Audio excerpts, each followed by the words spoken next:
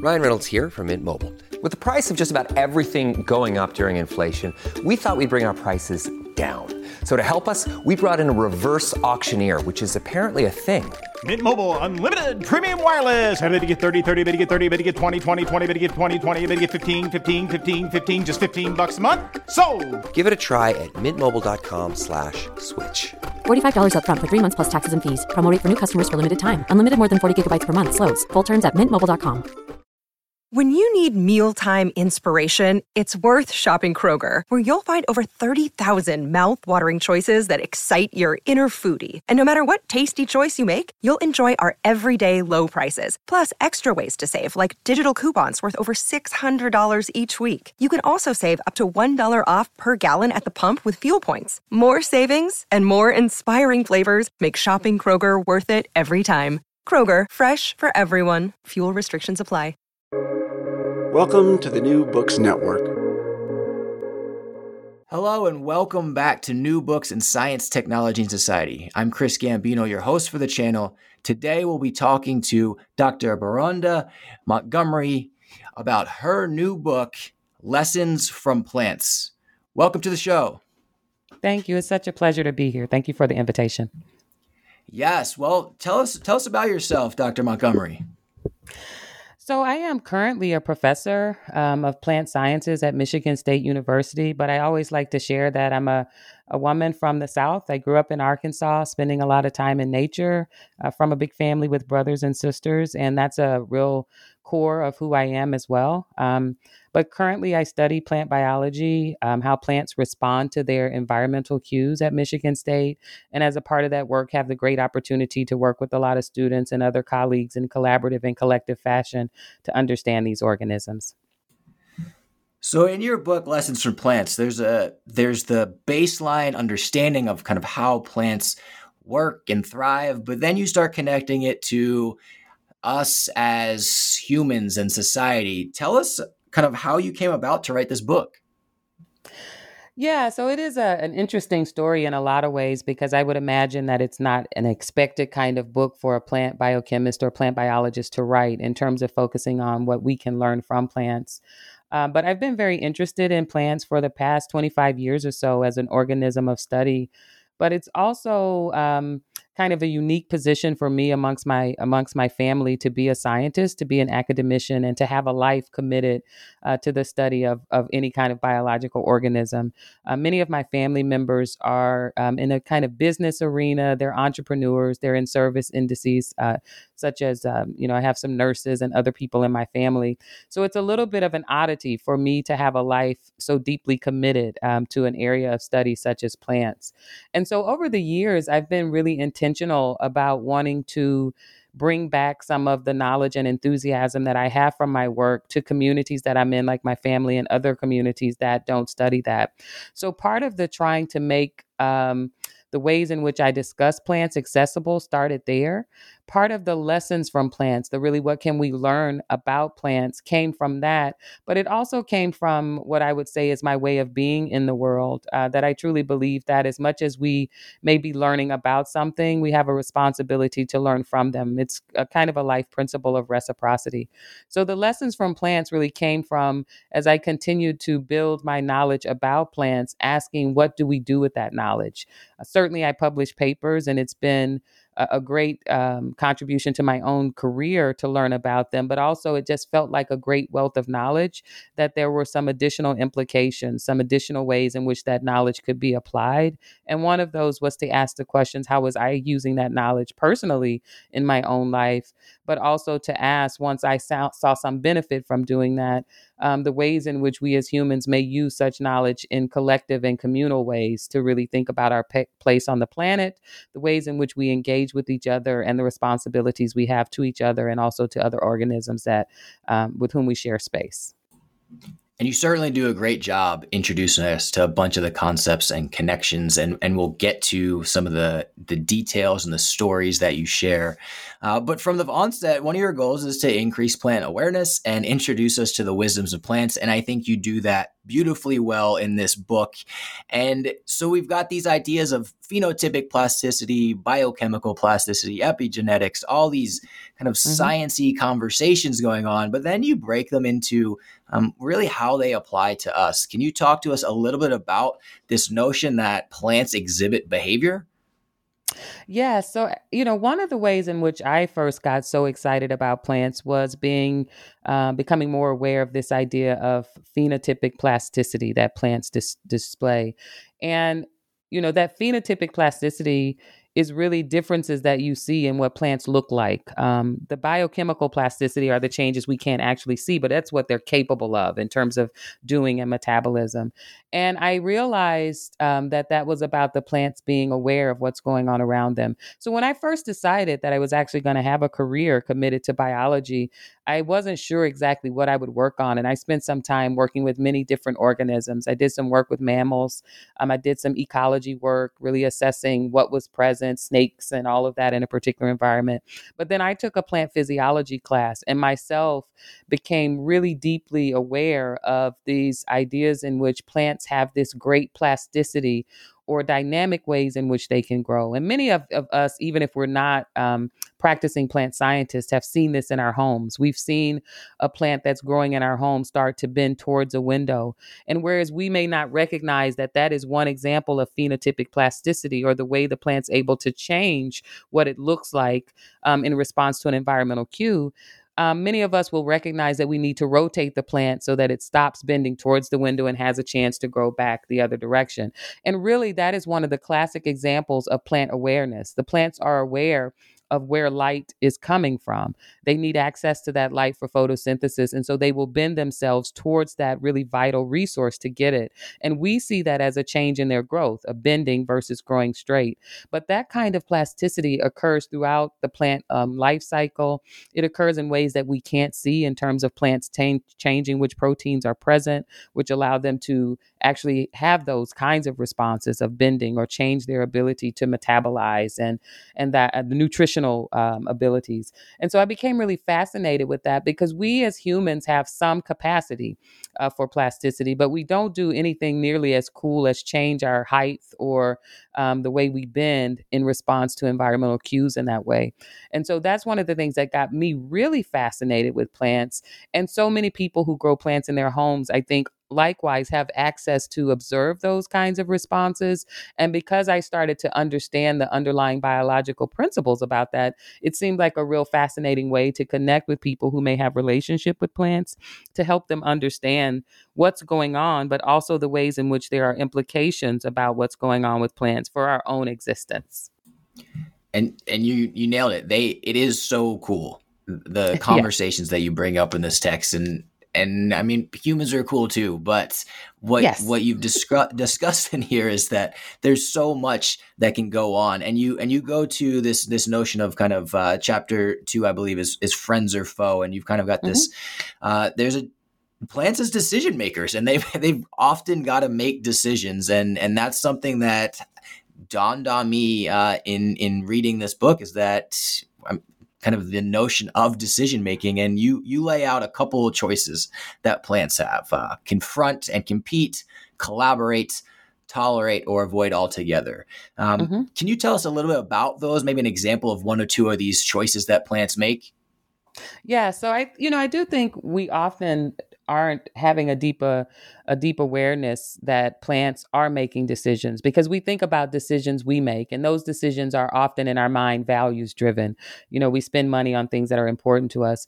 But if you understand a decision as being aware of what's going on around you, recognizing that there are variable choices, variable options in terms of what can be done in terms of behavior, and then moving towards one and away from another of those choices, that's a decision. And so plants certainly make decisions. And one of the decisions that plants make, for example, is whether if they're in a particular environment and there happens to be in that environment some herbivores, they have to make decisions about how much of their energy goes into continuing to grow versus putting energy into defending against that particular threat. And that's known as this growth defense paradigm in plant biology. And that's one of the ones that plants are facing almost every day. And it's really driven by a similar set of things that motivate our choices. And that's that there's a budget that of energy that plants have. There's a certain amount of energy they have. And if they contribute energy to growing, that energy is no longer available for defense. So it's a critically important decision to ask, do I need to really defend against this particular thing to ward off this kind of temporal threat so that then I can continue to persist and grow at a different time? And I think about that as parallel to the decisions that many humans have to make. Most of us, unless we're Bill Gates or Oprah Winfrey or someone, have a monthly budget. And we have a certain amount of money that we can spend on the things that we need and desire. And we have to make real logical choices about that. And it's a similar kind of this set of molecular decisions that plants are making, in this case on an energy budget, about how much of their energy it's wise to invest in one particular aspect, perhaps growth, versus whether they need to defend. And I noted that directly, this financial budget versus energy budget narrative and the way you explain it. And you mentioned earlier that you've got some family in kind of the business world. How has that conversation gone over? Have you seen it work well for them to now understand how plants are motivated based on discussing the finance budget? Yeah, I've had some really interesting conversations about ROI and return on investment. And so, some of my family members who are in that aspect now, who happen to also have houseplants, when a new leaf emerges, they think of it as, okay, the plant has invested in this new leaf and there's going to be a great return on investment. So it's been kind of fun to see some cross-fertilization of ideas based on our individual wealth of knowledge. Yeah, that explanation was great in the text. And so what I see from this is, right, they have these choices, these options, and where you get to kind of with this is this notion of the importance of kind of the establishing of an ecosystem, and within that ecosystem, multiple choices happening. And then you relay it. And so I'm going to quote here from page 5051 in your text: by studying how plants interact with others, we can see the importance of establishing an ecosystem of support. Talk to me a little bit about this notion of how you take the aspects of ecosystem of plants and then apply it for us as humans. Yeah, so this has been one that's been really powerful for me personally, as well as powerful in the domains in which I work professionally, but also some of the engagements that I have in a kind of social and community context.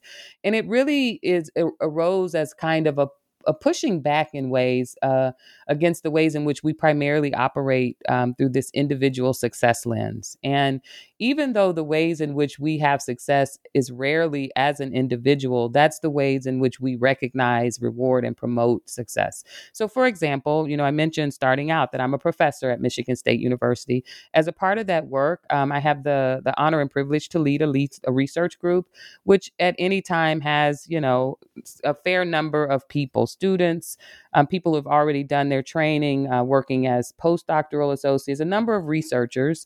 We make advances as a group. We study collectively, we collaborate. And yet when the papers are published, even if they have multiple names on them, in most cases, it's my career that's advanced. If there are awards that come for the research, they come in my name. So we really do, even though the work is happening as a group, it's often in the name of an individual. And so I think too frequently the ways we set up our systems for, rewarding people really focus on that individual success model. But the way we know from nature, we know from, if we really look at how our work is done, that it's as a collective. And so I think that, part of really focusing on the ecosystem was to push us towards understanding that the ways in which we have success and certainly the ways in which we have sustainability happen through relationship, through engagement, through collectivity. And if we recognize that, it seems to me it's our responsibility then to care for the ecosystem and the entire set of individuals that are a part of that. So part of really focusing on how plants function through relationship, how they collaborate, how they, even if they compete, they do it in ways that are a little bit more wise and recognizing that they're just trying to make sure that they're sustained, not trying to obliterate the other, in which are the ways sometimes humans, we compete to the death. So the ecosystem focus, I think, is really one of the ways in which I wanted to invite readers to embrace the idea, to grapple with the idea that we exist as a collective, even though we have globally, but certainly in the United States, this focus on individual success and individual attainment. And so that was really one of the hopes for that part of the text, was to engage that kind of conundrum. And much like yourself as an academic, I took this in and started framing it in my experiences from an institution like you just mentioned. And so the collegiality aspect and those notions were something I started to think about in the ecosystem. And one question I had is, as your discussion plants, and we'll get to this because you touch on it in chapter 2, and then it comes all the way back in the conclusion. As you're discussing the plant's functioning, they're making an individual decision, but they're also connected and communicating across kind of the ecosystem and community. But from an institutional perspective, and you mentioned it, the individualized rewards, but we're set up in this hierarchy. And so yes, you talk a little about leadership later, but how do plants kind of navigate collectively hierarchical, like what is going on in that system? Because the systems we have built, the institutions we have built, are very hierarchical in nature. Yes, they certainly are. I think in ways that actually impede our getting to the outcomes that we claim to want. So one of the things that I really continue to kind of reflect on about plant communities are the many ways in which they are so dynamic in terms of which individual species may be dominant at one moment, but that can shift. And so in that way, there can be hierarchies, in plants where certainly we know there are certain parts of ecosystems that annual plants can only grow in highly disturbed ecosystems. And once those ecosystems become more established, some plants can't grow there. But I look at that as there being shifting hierarchies depending on what the current context is. And I think that part of the problem with the systems that we think about are that there are these static hierarchies. And certainly in academia, it's common to know in academia, there have been some more discussions about it because of things going on in the national context now around the idea of the importance of tenure versus non-tenure. But we often have these really static hierarchies that you have to be on a particular path to even be considered to have certain leadership roles. And I think that what we see in nature is that while there can be hierarchies, that those shift depending upon external context, what's going on in the environment. And I think that's one of the things that I keep coming back to in this book, is that we as humans sometimes have this ability to disconnect ourselves from understanding how we're impacted by the environment, even though we are. And so we miss the opportunities to have those dynamic shifts in terms of what makes sense for this particular moment, as opposed to having these kind of static, long-term status quo looks at hierarchies, which really do then limit us being able to dynamically shift and respond in ways that I think would lead to greater outcomes, certainly better stability. And so those are some of the things I think about in terms of hierarchy. And within that hierarchy, I mean, you discuss leadership quite a bit in the text, and coming from kind of a public administration background, right? I had to grapple with this notion of, is there a difference between a manager and a leader? And I certainly think that there are separate aspects there. And so there's this 3 questions you ask in earlier in the book, and then come back and really address those latter in the book in terms of a leader. That plants have the ability, right, and make decisions whether they're going to thrive or perish based on kind of knowing who they are, where they are, and what they're supposed to be doing. And you see, I've seen lately a lot of folks kind of in that I follow in some of the policy world, but would say that people go into like running for office would rather run for office rather than do the work of, say, heading into therapy or counseling and working on themselves. And yes. And this reflective space and how important the reflective space is for a leader, because and I'll let you describe it, but you say that first, in order for leadership to work well, someone needs to know those answers, not be seeking them as in their leadership role. Yes. So what do we learn from plants in that? Yes, I've thought a lot about that because I've been academia for far too long, maybe over 25 years. But I've also done some work in the nonprofit sector. And as I said, I have family members in business. And certainly, my deepest experience is with the leaders that I know. But I think too frequently, and it's not an indictment of any individual, I think it's the human condition. Too frequently, we engage in a search for affirmation.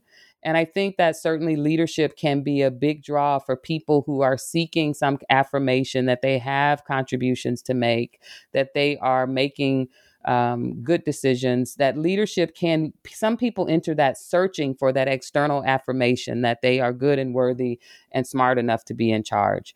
There are other people who have a sense of vision and things that they think they need to accomplish, and the leadership position becomes the avenue through which to do that. And I personally think that when I look at the leaders who have really had the greatest impact, these were people who had a determined vision, and they were set about trying to build teams to collaborate for that vision and to accomplish that, as opposed to really entering it saying, I'm looking for this affirmation that I have something to offer. And so that's the whole sense of, I think that a lot of people do enter leadership asking, am I capable of this? And the danger of that is then the decisions that you make become decisions that really are about drawing more affirmation as opposed to birthing and cultivating a vision. And when I think about lessons that come from the plant world, that's the idea that plants really do have an encoded sense of what type of plant they are and what kinds of behaviors would lead to their ability to succeed. And succeed in the biological world is often whether you persist and are able to reproduce the next generation, or you have this kind of you're there and you don't get to that point. And for plants, the ability to do that is really having the internal sensors to know what is available in the external environment and whether the things that are needed for your long-term success are there. And if so, for you to exhibit the behaviors, whether that's making new leaves to be able to conduct photosynthesis and have enough energy to really robustly grow and produce a large amount of seeds, or if plants are in an environment where everything that they need is not there, then they grow rather rapidly and will often transition quickly to make a few seeds just to ensure that they make it to the next generation. And one of the things that I see is that humans, again, often we have this kind of mindset of behaviors that we think we should be doing. And we do those not often checking in enough with the environment about whether those are valuable behaviors, whether they're being well received, whether they're resulting in the changes that we would intend. And so because we don't do that, we can often persist in behaviors that aren't having the equivalent of reproducing, our best intentions. And so I do think that part of the reason that we have, in my estimation, have some problems in terms of leadership is that the ways in which we select leaders are often we don't often even ask, at least in my spaces, we rarely ask what their vision is, whether they have the experience and have intentionally prepared themselves to have the skills to carry out that vision, and how they're going to assess whether it's successful. Frequently, we look at whether people have had success before. So often if we're looking for someone to lead a department, we look at whether they've been a good professor. And if they've been an excellent professor, we say, well, they'll probably be a good leader of the department. So they become chair of the department. There's two completely different skill sets needed for those, but we often don't adequately assess whether you have what we're going to ask you to do versus whether you've shown success in some other regard. And so I think the ways in which we select leaders has set us up to have some of what I think are areas of real growth we can have in terms of leadership, particularly leaders that have a vision and are able to understand how that vision has to happen in a particular environment, and then have the ability to sense whether that environment is capable of supporting, and if not, what changes need to be made. Agreed. A lot of that is tracking with where I kind of have started to navigate the conversation in terms of some of this public administration work versus how, really good expert scientists are trained. And continuing with this frame of leadership, which is a theme continued and kind of that you build in the text, you discuss the dangers of what you call imprinting with regard to leadership. Yes. And so tell us a little bit more about kind of how that transitions from the plant world to kind of how you uncover that in kind of leadership roles. Do plants imprint? Yeah, that's interesting. I don't think I've ever been asked that question. So often when I talk about imprinting, I show a picture of ducklings following the mother duck, right? Because that's a common example. Plants certainly imprint in some way. So you mentioned earlier this concept of epigenetics, and epigenetics is a form of imprinting in a way. So epigenetics is if a biological organism, a plant, is growing in a particular environment. They won't change the sequence of the DNA, but they can put markers on the DNA that indicate a particular environmental phenomena has happened. So the most common form and most well-known form of epigenetics in plants is that some plants that have to overwinter before they flower, when these plants go through winter, there are markers, which are basically methylation, that are added to the DNA that show that the plant's been exposed to cold. Only if the plant has been exposed to cold will it know it's gone through a winter, and therefore when it starts to warm up that it's spring and it should flower. So it's known that some of those markers can be passed from one generation in the seeds of another generation. So I think of that as a kind of imprinting, right, where there's a memory that's passed on about what's gone on. So imprinting can happen in plants, but what plants do that we often don't do when we imprint in our context is that even when you have those markers, that seed, when it emerges, it will assess its environment on itself, and it will compare what it has assessed with the environment with those imprinting markers that came. So there is this recheck-in. And I think that when I talk about imprinting in academia, it happens a lot in mentoring. Where when we are mentoring a younger generation, a student or junior colleague, we often try to get them to replay the exact steps that we or our colleagues took to have success, as opposed to saying, these are the steps that we took, but what is your current plan for you to do? And, what are you trying to accomplish in your particular goal? And how do we help you understand the current environment, some experiences from what I learned, and then you figure out what set of those works together for you. We often want them to just completely replay the set of stages we took towards success. And I often say that that goes along with another of what I think of as one of the traits of the human condition is that humans, all of us to some degree, some more than others, often function through a kind of self-affirmation lens. And so if we've made a set of choices, someone else replaying those choices affirms us. And so often we imprint, we think we're just giving people good advice, but when we insist that people have to really function through the ways in which we function without checking in with them, without asking them what their current environment is supporting for them, we can really go towards imprinting as opposed to experience sharing in hopes of helping them think about what's best for them, as opposed to just replaying the choices and decisions that we've made.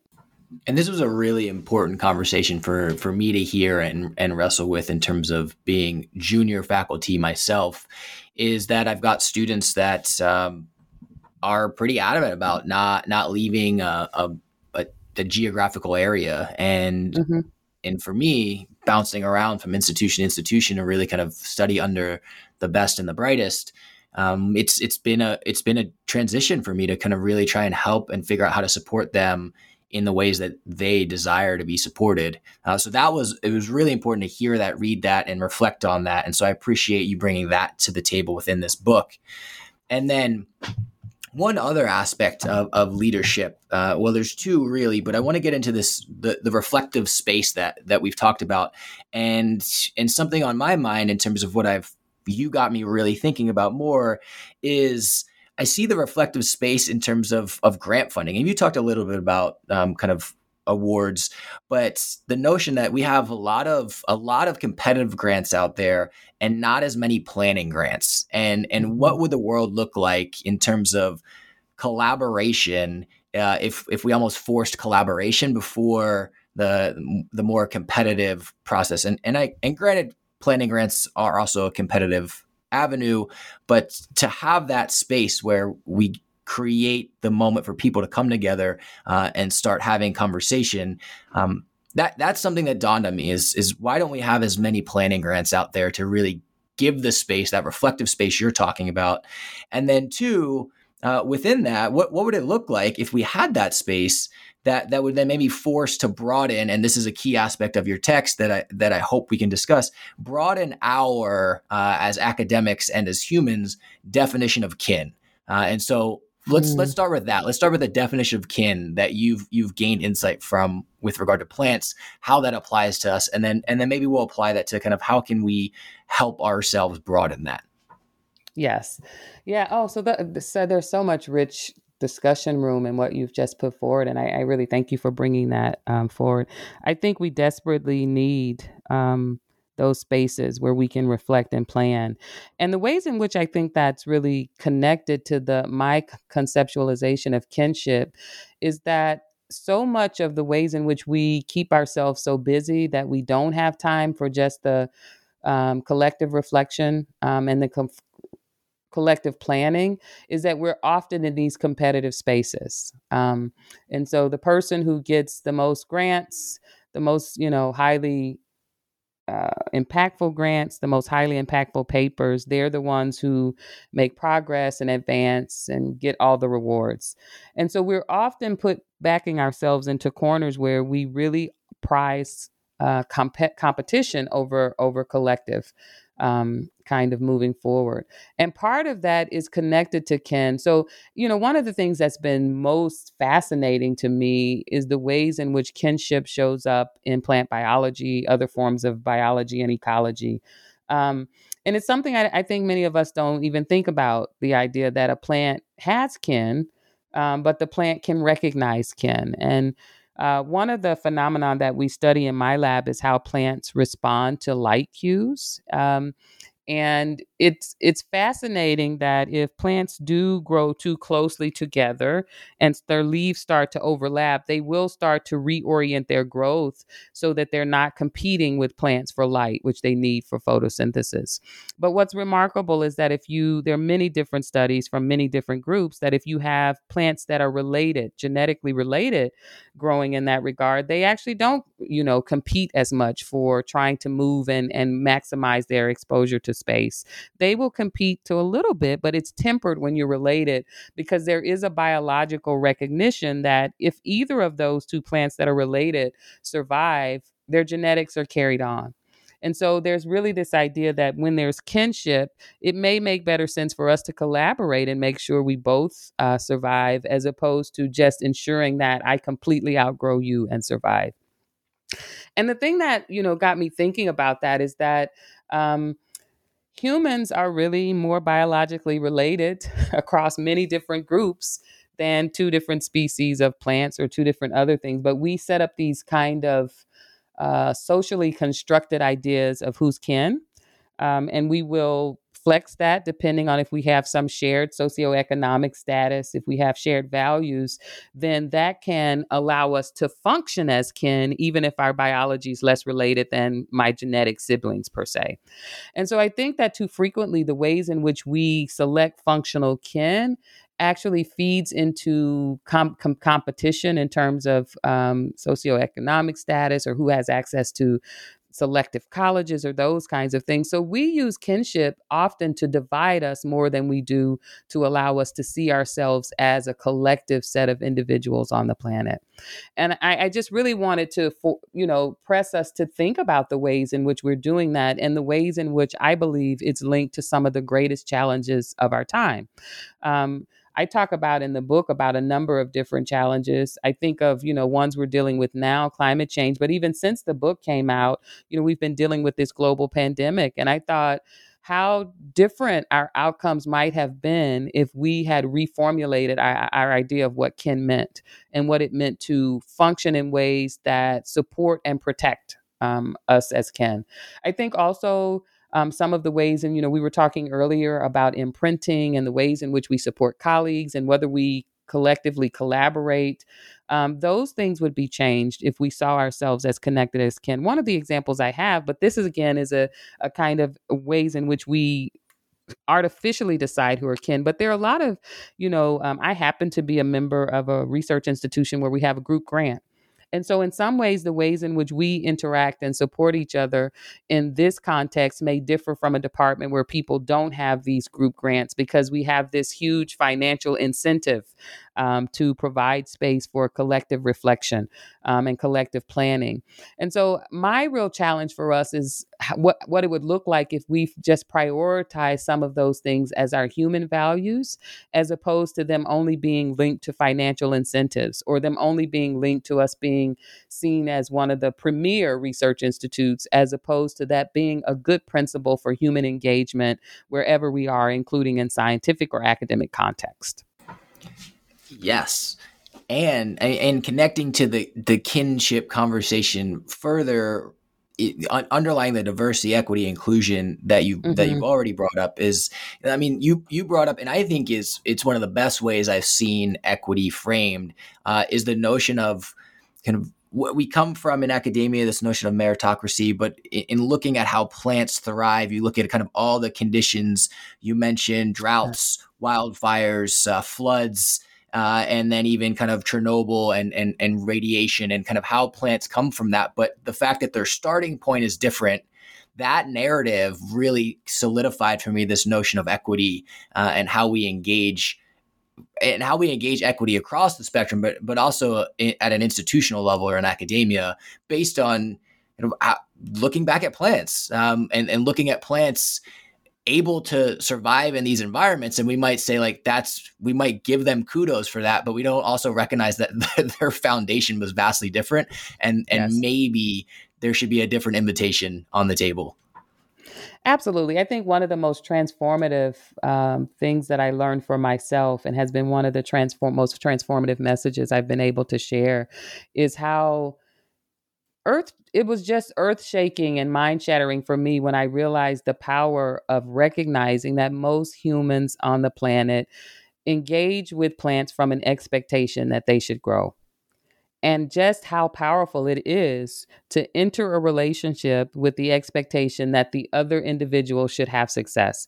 And if you believe that, what it does in terms of transforming how you do indeed look at the environment. So as I say, it's the rare human that doesn't expect that a plant should grow. And if its plant is not growing, the human condition is to ask, what does it need?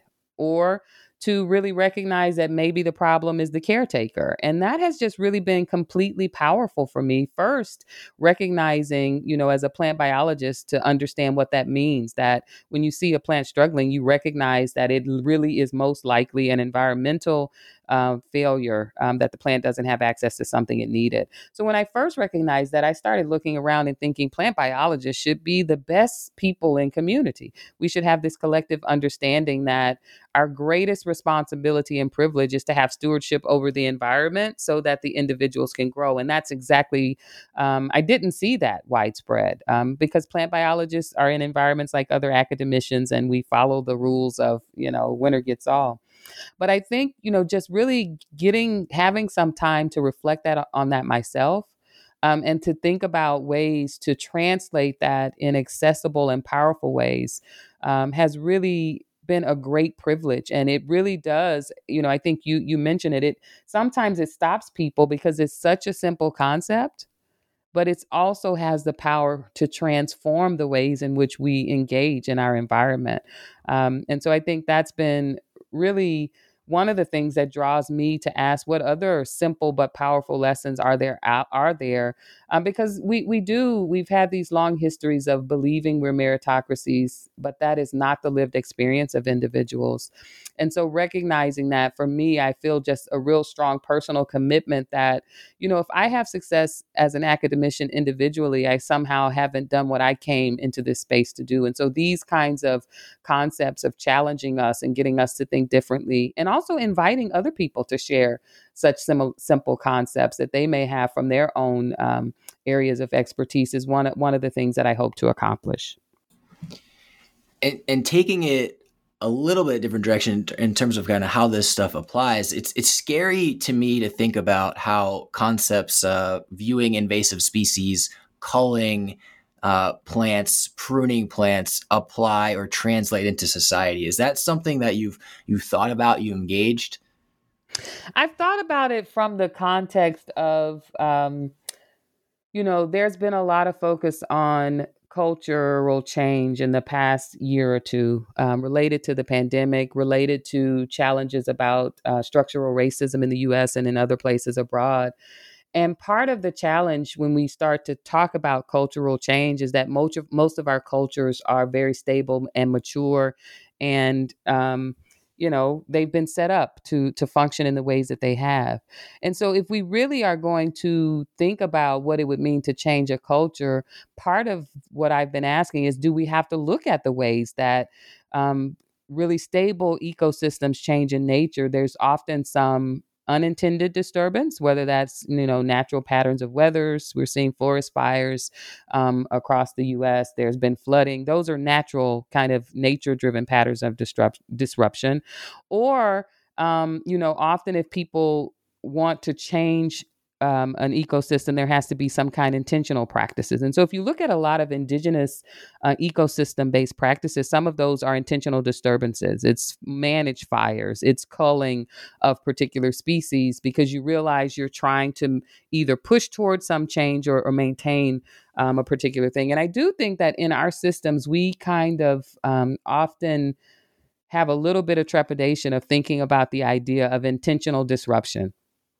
And I think we have to at least look at what we can learn from our natural understanding, global understanding, that some of the changes we purport to want, in the absence of some kind of intentional intervention or disruption, the process is not going to change, or it's going to be very slow. And we've seen that in cases, if we look at some interventions that have been tried to diversify academia, there's been slow progress despite pouring in lots of money, because part of what we've been doing, there's an author named Deborah Rowland. She studies change in leadership, mostly not in academic context, kind of in business context. But she talks about something, layering change onto a system, where you're not doing the intentional disruptions to actually look at the structure, but you just want to put on a layer of something to look like it's changed. And I think we layer change onto the system quite frequently, and we're hesitant to think about intentional disruptions. But I think there are lots of examples in nature that when you have stable ecosystems, which many of our spaces are, to see real change in terms of composition and real change in terms of community dynamics, there often has to be some intentional disruption, or there are disruptions like many of us have experienced. COVID has had some really serious impacts on institutions, and it's going to be interesting to see what the responses of those are, whether the responses are try to recover back to our stable systems, or if people will see this very tragic event of a global pandemic, even though very tragic, they can look at this disruption and say, since we have to recover, how do we want to recover differently? I think that's a key point there. The notion that we are where we are, and we can make decisions to go back, or we can use this as an opportunity to take that disruption and change forward. So that is a key insight. And so we're coming to a close here, and I'm really appreciative of your time. This has been really fun and engaging, and I didn't see it going kind of institutional conversation, but we really did a good job hashing this out. The last question I have for you is kind of, what are you working on now? So I am, I've had an opportunity to be invited to do some short pieces of writing related to some of the concepts from this book. Those have been pushing me towards exploring some future directions. I'm actively planning what my next book will be. I'm continuing to explore some of these aspects of plant-inspired lessons about humans, and we'll see where that takes me. But yeah, I'm doing some short writing and also planning for next long form. Well, I'm excited to see what comes next. Dr. Montgomery, thank you so much again for joining us. It was a great pleasure. Thank you so much. This was lots of fun for me, and I really appreciate the questions that you asked and the conversation we were able to have. Thank you so very much.